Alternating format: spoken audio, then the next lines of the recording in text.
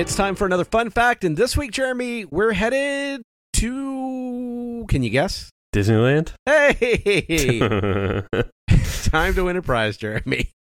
Again, I should probably plan these things out better, but we're on a Disneyland kick, so why stop a good thing? There are worse kicks that we could be on. There are so many worse kicks that we could be on. So, Jeremy, in Disneyland, not in Disney's California Adventure, there you go. Boom, just knocked out half of it for you.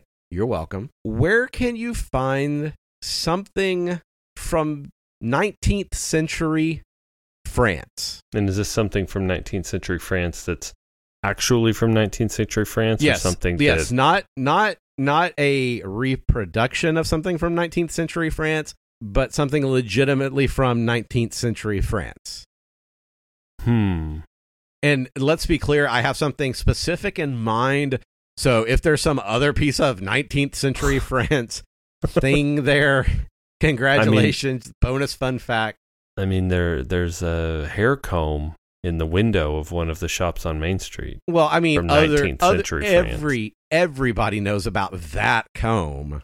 Obviously. So I meant other than that. Is it... Okay, so I think maybe I'm being pulled to Tomorrowland with this because of the old paint job and because in Disneyland Paris, Space Mountain is much different. But is it in Tomorrowland? Not even a little bit. Okay, cool beans. Didn't think it. It was just a lie. I mean, you were just confirming Hilarious. that. Yeah, absolutely. Because everybody knows it would never be there. It does feel a little bit obvious that it would be on Main Street. Not Main Street, right? Not Main Street. Not Main Street. Okay, so if I'm to use my clues, then it is on Main Street. There you go. Is there a picture in Casey's Corner from 19th century France? Again, possible, but not at all what we're talking about. And that would be kind of weird, right? I mean, the 19th century French baseball team? Yeah. Maybe. Is it a barber chair? It is not a barber chair. We were talking barbers earlier today. Let's not go there. Let's just not. Oh, dude, some of the fun facts that I find. Okay, so real quick, because we don't want fun facts to turn into a super long thing. Brad found a fact that Walt Disney included a barber shop on Main Street as a homage to his father, who was a barber. His father was not a barber. Yeah, I mean, just a small... Technically, his dad was a carpenter, which is a barber of wood. I suppose. I mean, you take a little off the top, take a little more off the... Just no, it was not. It was, yeah, but these are the sorts of things, but no. Has nothing to do with barbers. 19th century... French, Main Street. Okay, the fire. Okay, so I'm thinking firehouse now. You're thinking wrong. Is it in Walt's apartment? Brad, I don't know. It's not even in. It's right out there when you step onto Main Street. I mean, yeah, you could even say before, like as you step through and boom, Main Street's in front of you. It's there. And there's even more than one of it. Are the bricks from 19th century France? Yes, it's the 19th century French bricks. No. It's I really cannons. thought that's what it was. It's cannons, man. Cannons? Yes. Where are there cannons? Around the flagpole. I had no idea. There are cannons. There are cannons over by the flagpole at Disneyland. And why... I am ashamed. I didn't know about it. I'm so sorry. No. It's not why wouldn't you know? It's why would you think, you know what? We could make our own cannons, but we've got these, like, what kind of deal did they work on some 19th century French cannons that they said it's cheaper to get these than it is to make our own cannon? That is just that is wild to me. Yeah, I mean, that does seem more like a these were cheaper shrug, oh well, than a, like, look, we really need to have authentic cannons on Main Street. Like, people will be able to tell. Yeah.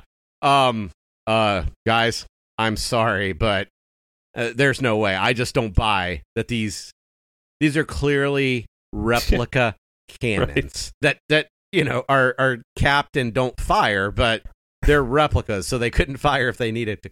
If Disney's ever under, do you think, are they permanently capped?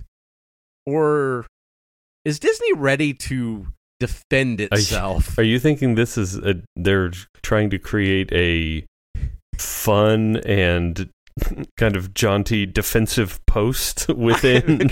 It's right there at the entrance, right? There's gates under the train tracks that'll slam down. That's what, yeah, and you're already kind of tunneling, and it's a little. If you think about it, those are real cannons. They could, though. Is Universal really trying to take ideas from Disney that hard?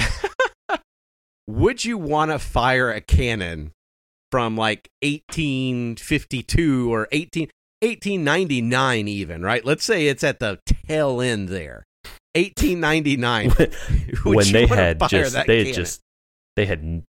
point, they had nailed cannon making. I mean, they were just knocking them out. Here's the thing. I am not at all questioning the ability of 19th century cannon makers.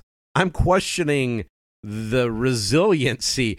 Like, who made a cannon and said, well, because you know what, in 2020 somebody might want to fire this, so I'm going to make sure that it's good enough to last till then.